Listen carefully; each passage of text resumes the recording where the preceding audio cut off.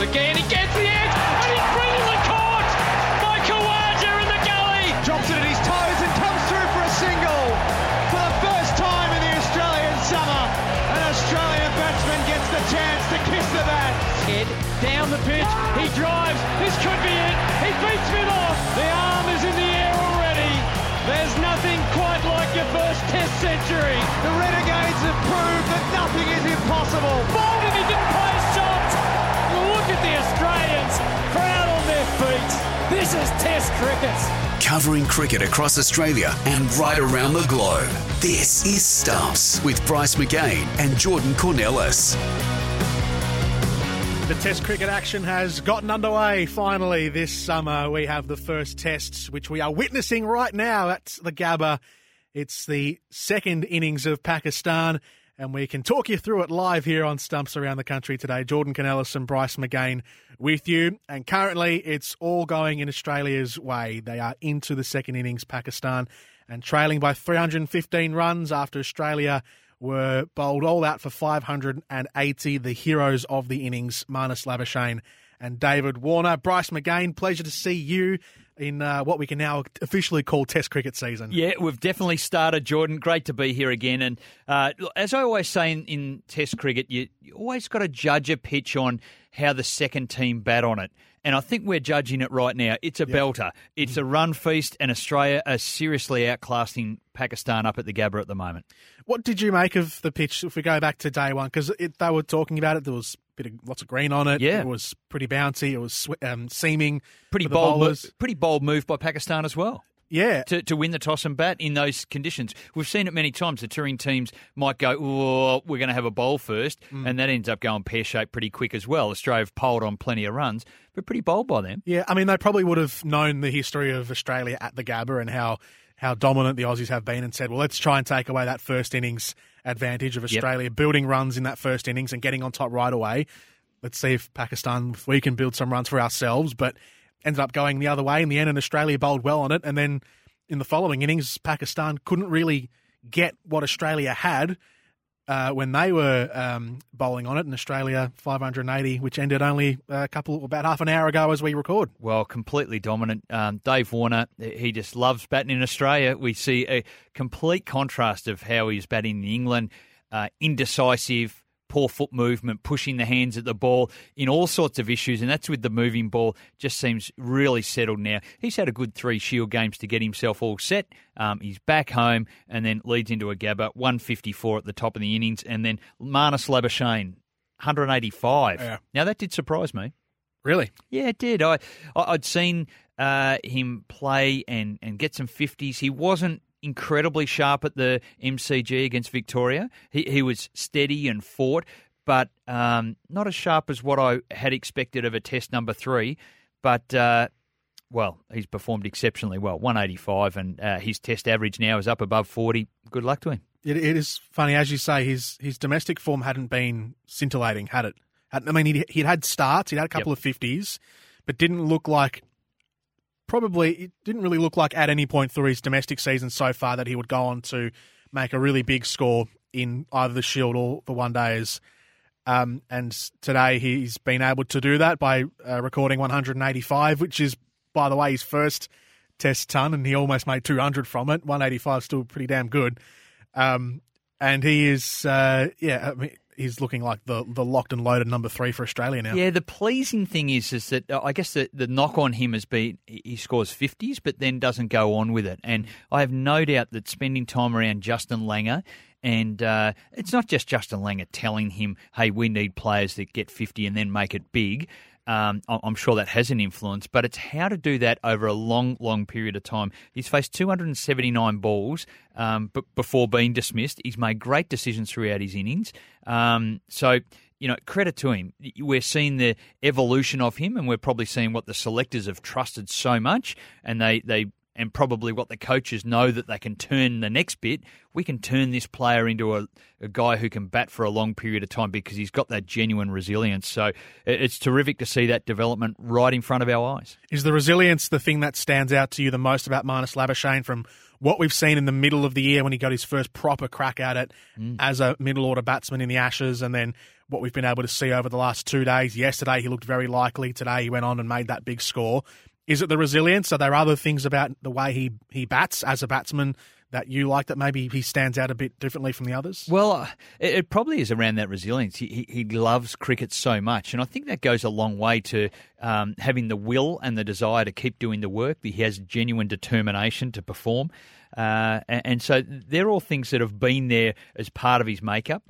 Sometimes that can be interpreted as a little self-centered because he wanted to do so well himself. That's sort of been observed in Shield cricket a little bit.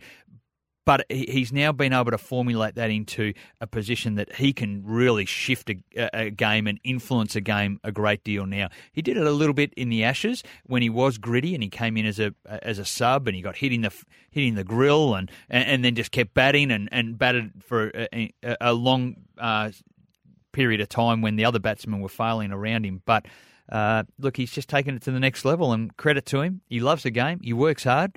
He deserves everything he gets. Is he? I don't want to jump the gun because he's only had a couple of innings wearing the baggy green.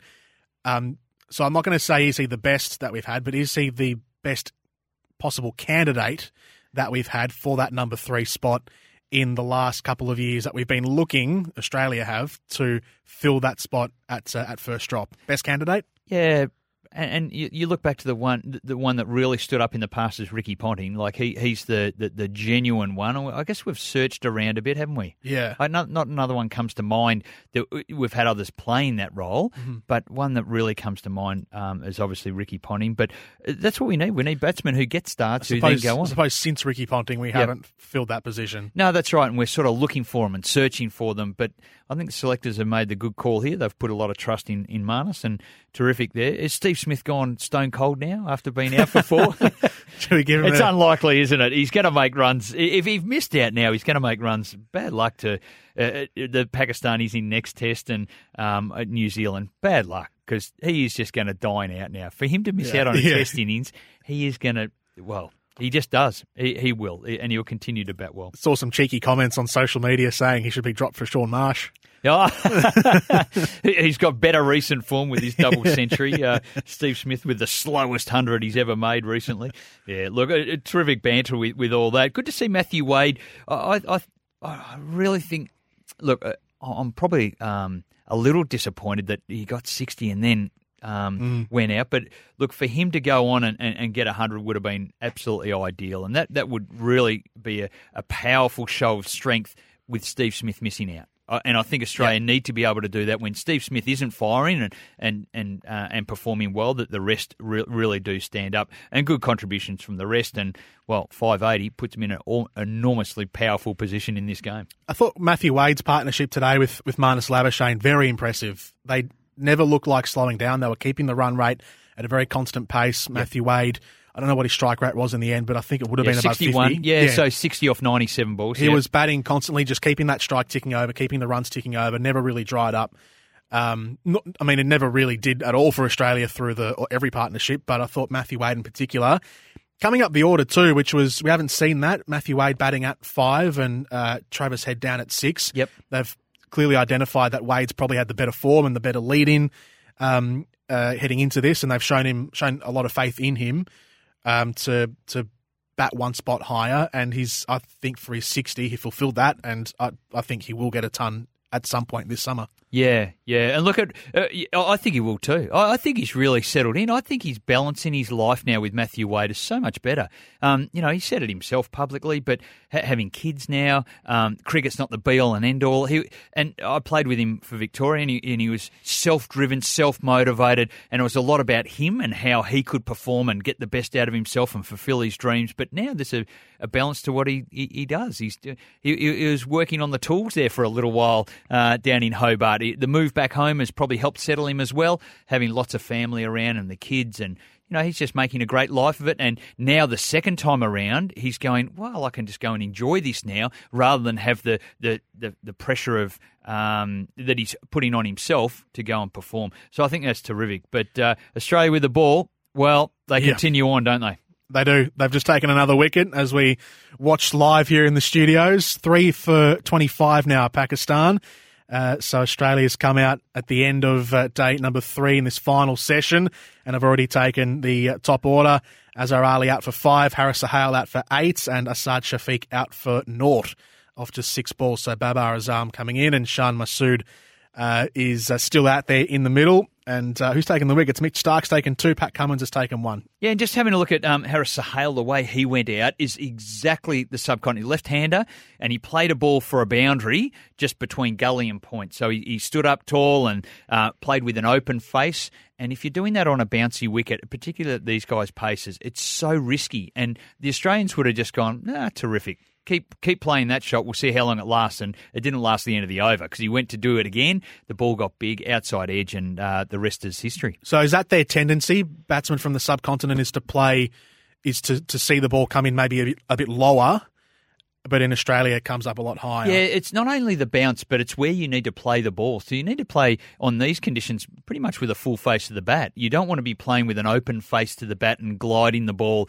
behind point or through the gully area. That then does take the outside edge. You need to be playing with a full face. So getting your head in line with the ball, full face, or playing cross bat shots, cuts, pulls, horizontal bat shots, rather than that sort of vertical bat glide away, because that takes the outside edge. What's been the story or the controversy of this test so far? No balls? Yeah, I was going to say. Unbelievable. Day 1. How can they get that so wrong?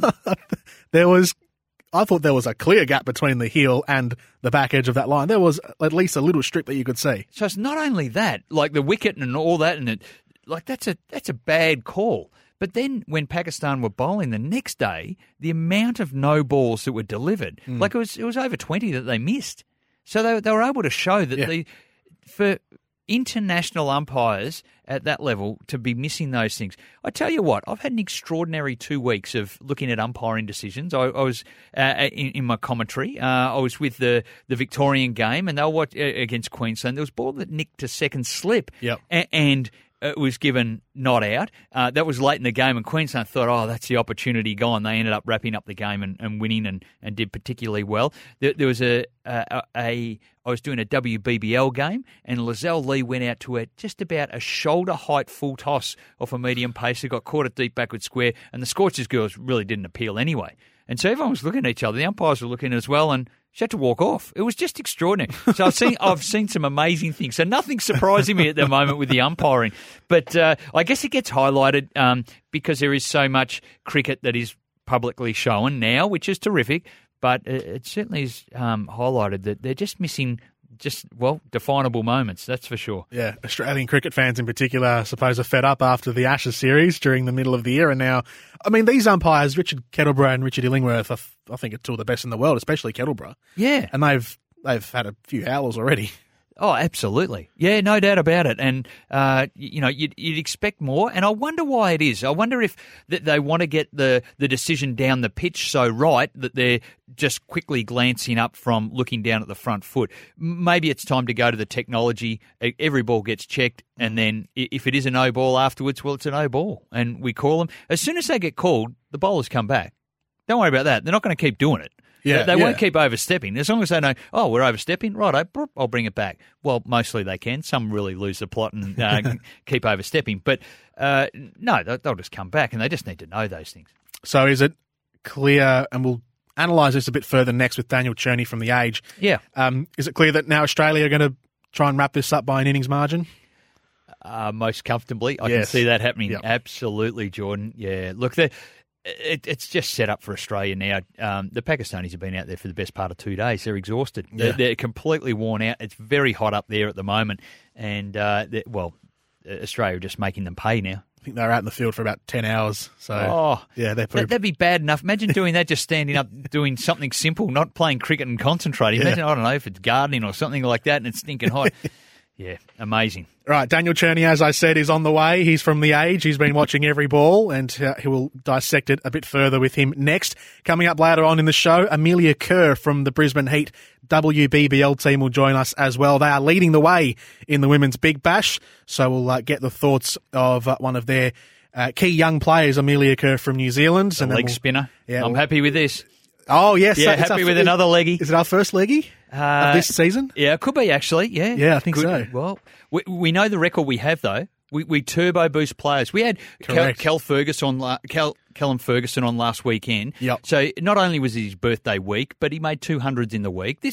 They come on here. They are on fire. We've done it before too. Courtney Webb as well. Courtney Webb hits a six off the last ball. We had her on the week before that. Yep. So players are contacting us. So I just need to check with you if Amelia Kerr's got in touch with the producer to say, hey, I want to be on there because I want to bag this week. Yeah. They're already doing well. She just wants a bit more now, Amelia Kerr. Very greedy of her. Yeah.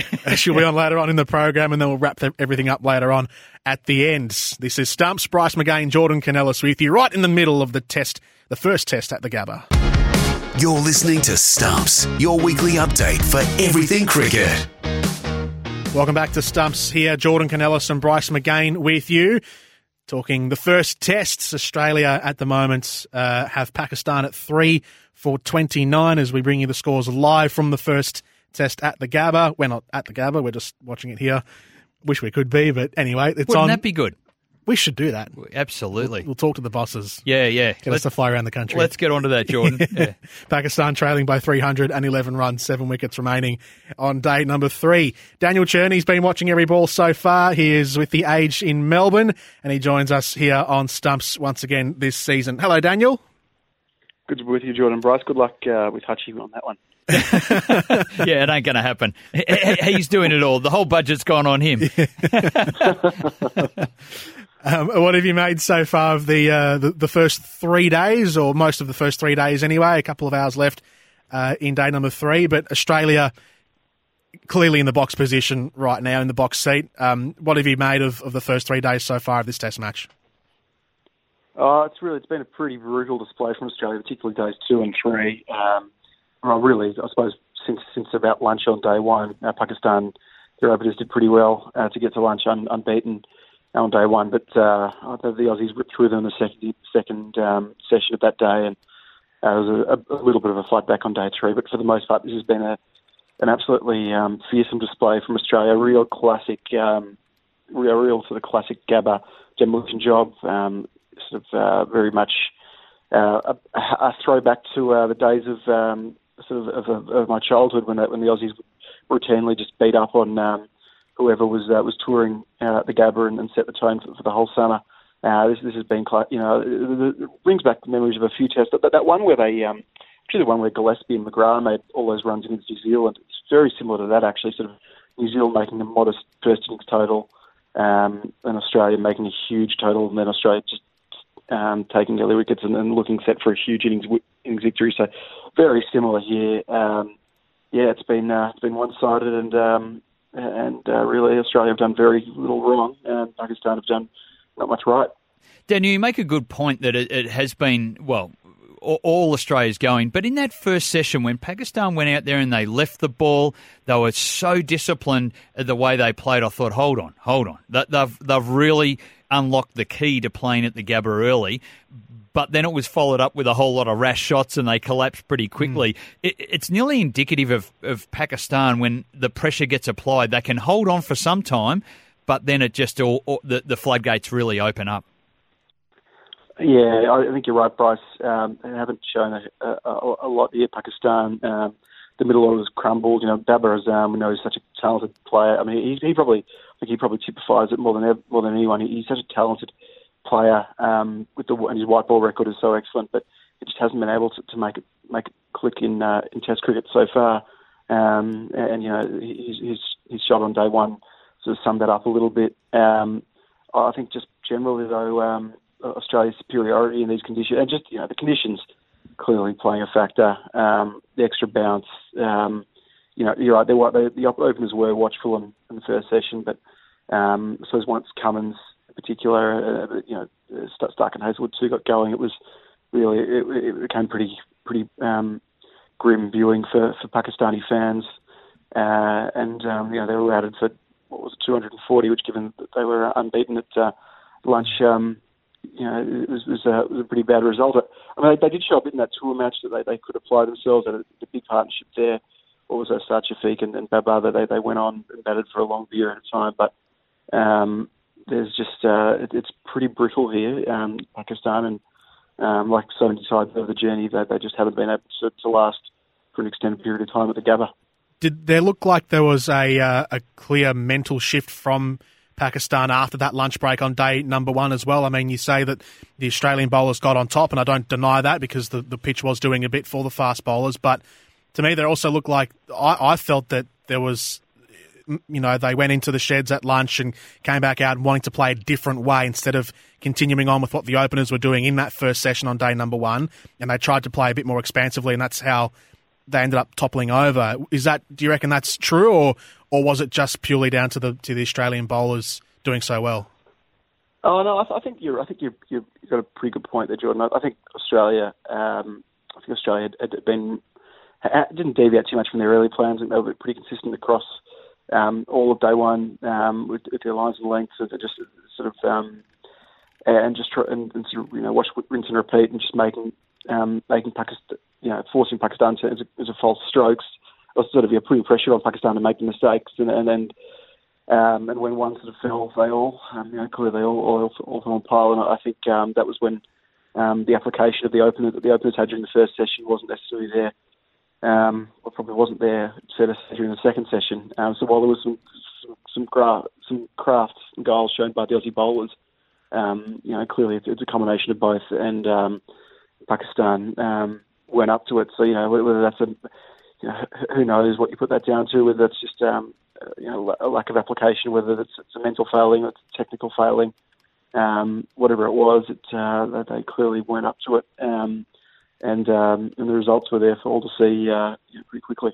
Daniel, do you think a story out of this is maybe the success of the selectors, that they've made a change at the opening position, and Joe Burns rewarded them handsomely with a 97, and obviously he was devastated not to make 100, but also with Marnus Labuschagne, that they've showed a lot of faith in him. They've spoken about his resilience. So are the selectors on the right path here to getting that formula right, particularly for our top six bats? The bowlers pick themselves, but for the top six bats?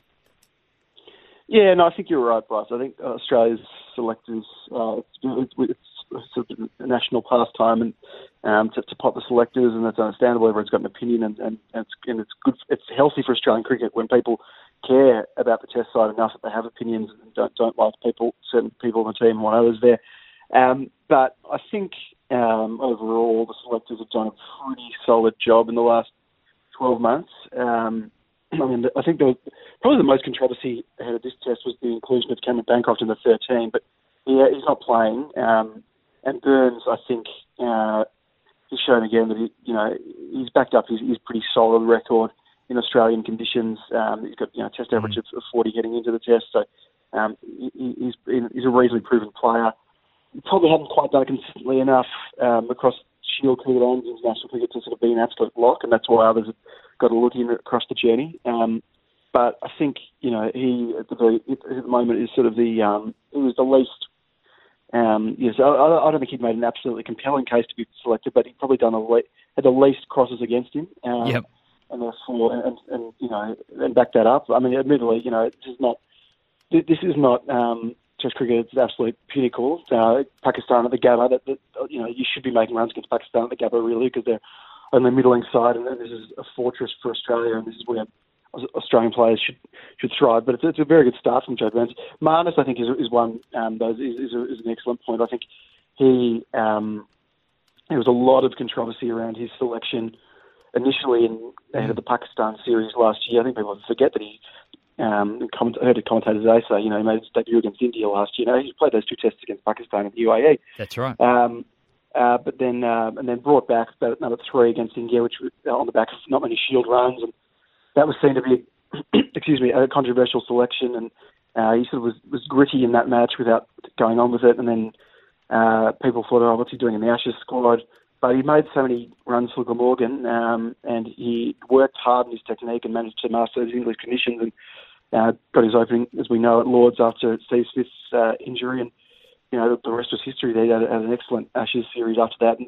But came into this test on the back of a couple of low scores in Shield cricket of late. And I think it was really important that he made the big century first up, because for all he had done in the Ashes and a little bit against Sri Lanka last year, he was yet to make a test century, and that had been that had been his 8th or 9th test. So it's starting to mount. If he'd missed out again, I feel like that would have been a bit of an elephant on his monkey on his back. But clearly that's not the case. He went on and really made it count, 185, and he looked devastated to be out for 185. He sort of was in shock when he got out, having edged one.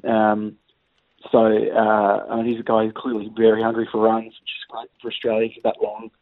And he looks like he's going to be a test player for a long time now. So, I think... Oh, sorry. Yeah, no, I was agreeing with you that I certainly think he will be, and we've probably just seen the making of him. We've seen the development from, as you said, and you painted the history picture so beautifully, which is what he's come through, and we want more. Show us a bit more. But it's been a very quick development as well from point A to point B to now. It's been a very quick development for Marnus Labuschagne over that time. Indeed, it has. I think you're right, guys. He's been. And the selectors have been vindicated. I mean, sometimes, it was probably the stats probably didn't comply. I mean, his stats were always a little bit better than I think people gave him credit for. Like, he'd actually had he certainly hadn't been a terrible domestic player for Queensland. He'd been a pretty good player without absolutely dominating.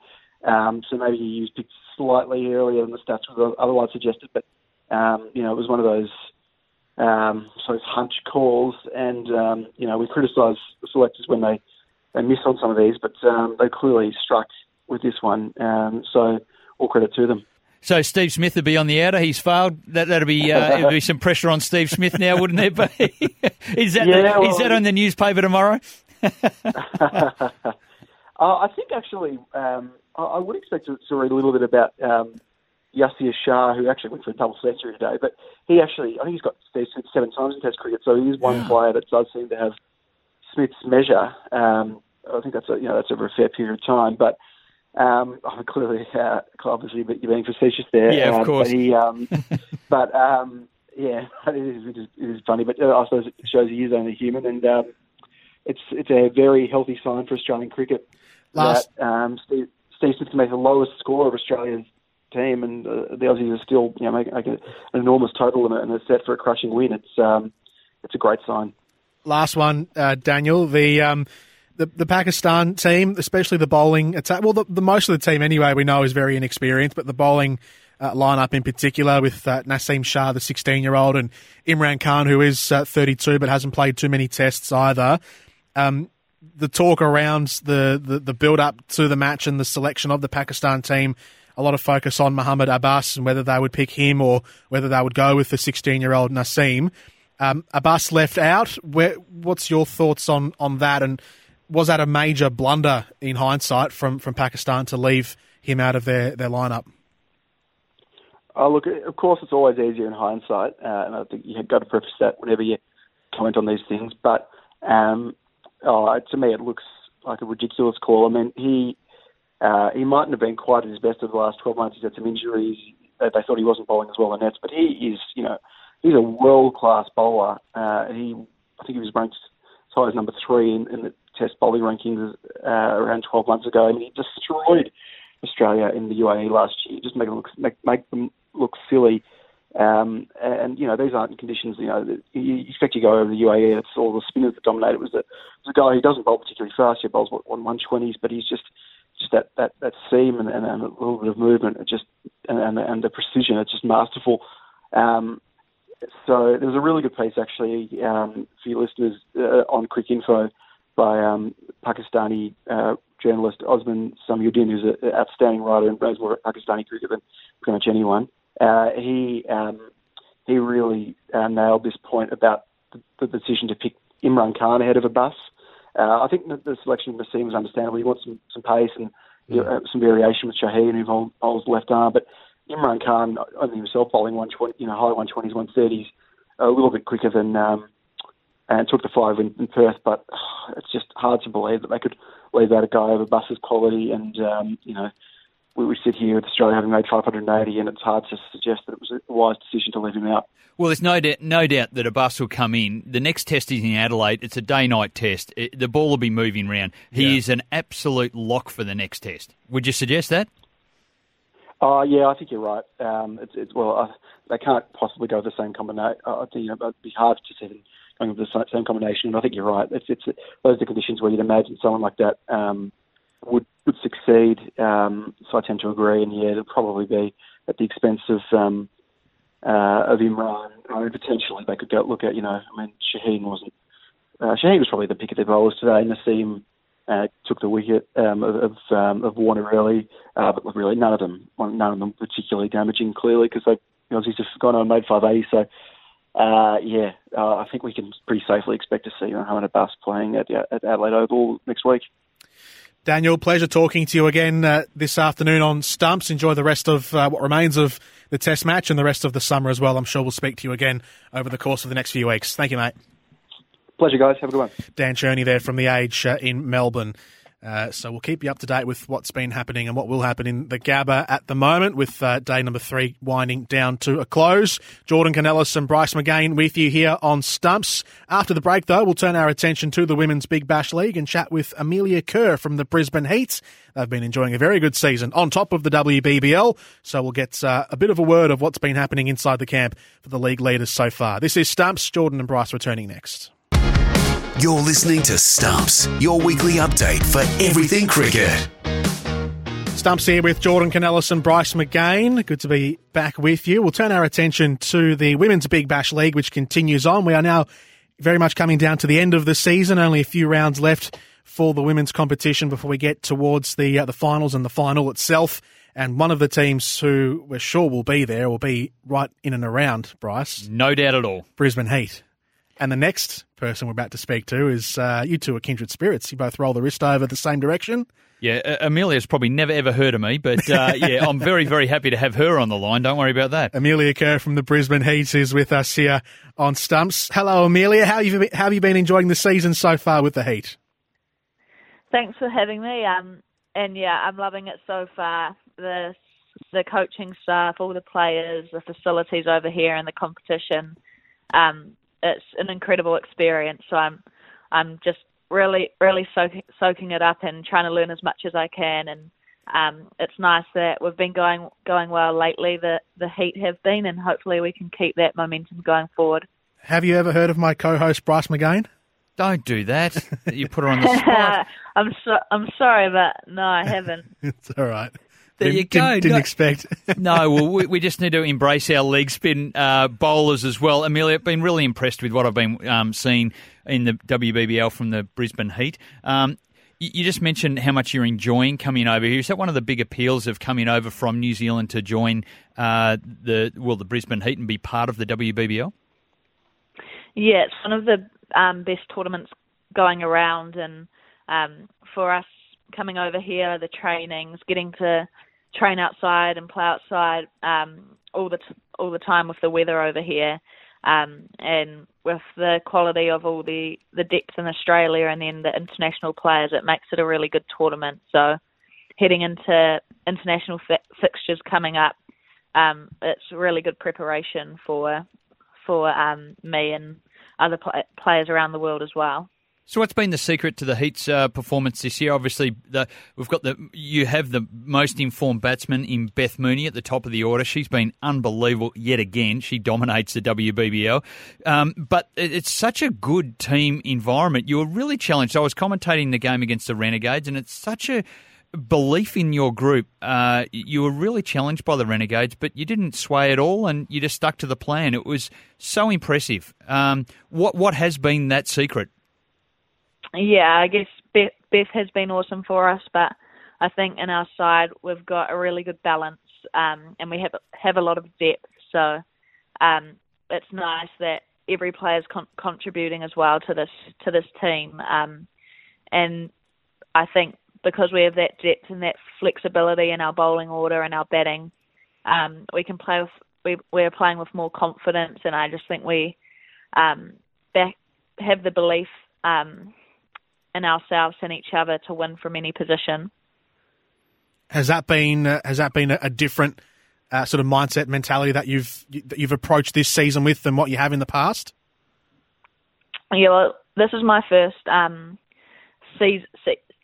Sorry, this is my first season with the Heat, but like every cricket game I go into, I'm a real big believer in, because cricket's such a fickle game, it's never over till the last ball, and an over can change a game in cricket. So I think we have that mentality to never give up, and in the last few games where other teams have got off to a flyer, we've kept going and stuck at it and managed to come away with the win. So I think if we can just keep that mentality going forward and just have that belief in ourselves and each other. Amelia, you talk like a veteran, but you're 19 years old, but you have had an incredible number of international games. At what age did you debut for New Zealand? 16, when I first played for New Zealand. So I came in quite young, but New Zealand Cricket were very supportive of me and the team there. So I think like they still gave me the opportunity to still be a kid and grow into myself as a cricketer and a person, which I think was very valuable. So I've been fortunate with that, but yeah, started at quite a young age. And you've got a strong pedigree as well, the family pedigree. Tell us a little bit about grandfather, mum and dad. Yeah, my mum's dad played for the Black Caps. He opened the batting, and then both my parents played for Wellington, and my sister's also in the Wellington Blaze with me back home, and she's just picked up a rookie contract as well for I think one of 8 of the developing contracts. So that's awesome to see her doing well. Now you hold a world record as well, don't you, in the women's game, in women's one-day internationals? Yeah, I do. You need to share it now, yeah, Amelia. Yeah, you don't have to be modest. You can let us know. I think it was last year over in England. We had some prep before we played England and South Africa, and we were in Ireland. So I got the opportunity to open the batting in one of the games, and I guess I wanted to make the most of that opportunity and do something special with it. And I had a bit of luck along the way, and it was just one of those days where everything seemed to fall into place for me. Just a very modest 232 not out, if you don't mind, against Ireland, beating our own Belinda Clark's record for the highest score in a women's one-day international. Very impressive, Bryce. Amelia, things don't just fall into place and you stumble and slip on the soap and make 230-odd runs. Like that's out of control. Obviously, it's a part of your game you're working on. You're probably more renowned initially as a leg spin bowler, but obviously your batting's right up there as well. Yeah, I've definitely come on the scene as a leg spinner, and batting's something that's important to me and something I want to keep getting better at, so in the future I can be a genuine all-rounder. This Women's Big Bash tournament's been really good, as I've had a few opportunities with the bat, which has just helped me develop more as I'm getting a bit more game time out in the middle and learning how to play to different situations. So it's nice to get a few more batting opportunities, and yeah, hopefully I can keep improving in that area of the game. Are you enjoying the professional environment in the WBBL? And I guess further to that, are you full-time professional with New Zealand? Over here it's very well organised, and obviously the facilities and the coaches that I touched on, it is very professional, and we have great support over here in our setups. Back home, we've just had our new MOU and our contract system, so that's improved a lot, and we're getting paid a bit more and training together more as a team. So it's starting to become a bit more professional. Not everybody in New Zealand is able to be full-time professional, but if you can get gigs overseas, it all adds up. So even though not all of us are full-time professionals, I do think the advantage we have as New Zealanders is that having other work you can do or study, which just provides you with balance. What have you been doing in that respect? Working or studying? I'm studying online, so I can do it while I'm overseas. So I'm doing a BA, majoring in education and sociology. So smart cookie as well. See, that's what leg spinners are. They're the intelligent ones of the team. So she has the brains and also the skill to perform, and with the bat and ball. So I'm most impressed, Amelia. Fantastic. What's coming up on the horizon? What's up next for the Heat? We just got home from a few weeks on the road, and then we play the Melbourne Renegades on Wednesday. So that'll be a really good game. Obviously, the last game against them went down to the wire, so it should be another good contest against them. Who do you think's the biggest threat? Because clearly Brisbane Heat are clear on top. They're 2 games clear on top. Who's the biggest threat? You've played them all once now. Who do you think it might be? Yeah, I think in this tournament, every team can win. It's there's a lot of class players on every side, and I think it's awesome that this tournament's so close, and every game has a potential to go either way, which makes it for a great tournament to watch. So it's tough to say who's the hardest to face, because every team provides different challenges. Amelia, very best of luck to you with your game against the Renegades coming up this week, and then the ending game against the Melbourne Stars, and we'll see you in the finals, I'm sure, with the Brisbane Heat. They'd be the favourites for the WBBL. So, Amelia, thank you very much for joining us today, and good luck towards the end of the season. Thank you for your time. Amelia Kerr joining us there from the Brisbane Heat Women's Big Bash League, and they are in the box seat. Absolutely. Modest, talented, and it will play a big role, no doubt, in the Brisbane Heat. I think they're going to win it. I've looked at all the teams. They are really, really well organised. They know their role, and they've got some terrific players, including Amelia. So it was great. We'll wrap things up on Stumps next. Jordan Cornelis and Bryce McGain with you, going around the cricketing world. You're listening to Stumps, your weekly update for everything cricket. Stumps here with Jordan Cornelis and Bryce McGain. You snuck in there, didn't you? Yeah, just slithered my way in. Wrapping things up here, we'll take a quick look around the cricketing world, because there are other test matches on at the moment, in particular England and New Zealand. Stumps on, day number, I'm trying to do the maths here, day number 3 over there as well. And it's some good news. England are behind. Hey, that's what's good. Go. But do we rejoice in the fact that New Zealand are in front? These are our 2 biggest enemies. Oh, no. I think it's better that New Zealand are ahead rather than England. England bowled out in their first innings 353 and 6 for 394. New Zealand going well. There's another test going on as well. There is India and Bangladesh, the second test there, day-nighter. And Bangladesh all out in their first innings for 106, and India at the moment leading by 68. They are 3 for 174 at stumps. Virat Kohli primed on 59, not out. He'll probably declare the innings when he's had enough batting, probably around when he gets to about 300, I think. One thing that we haven't spoken about over the course of this season so far is and we only have a couple of moments to touch on it, but I just think Bangladesh, their test team, they've been great. They've been building up. We've spoken about them before, but that suspension to Shakib Al Hasan, that's going to rattle them a little bit. It's going to have enormous impact to their team and would have rattled them all the way through. Great to see the Aussies up doing so well at the Gabba. Don't forget the second test starts next Friday, so we're back-to-back rolling straight into it. That's at the Adelaide Oval. Primetime telly. I love a day-night test. You do? Oh, I love them. Love them. Pink ball. Brilliant.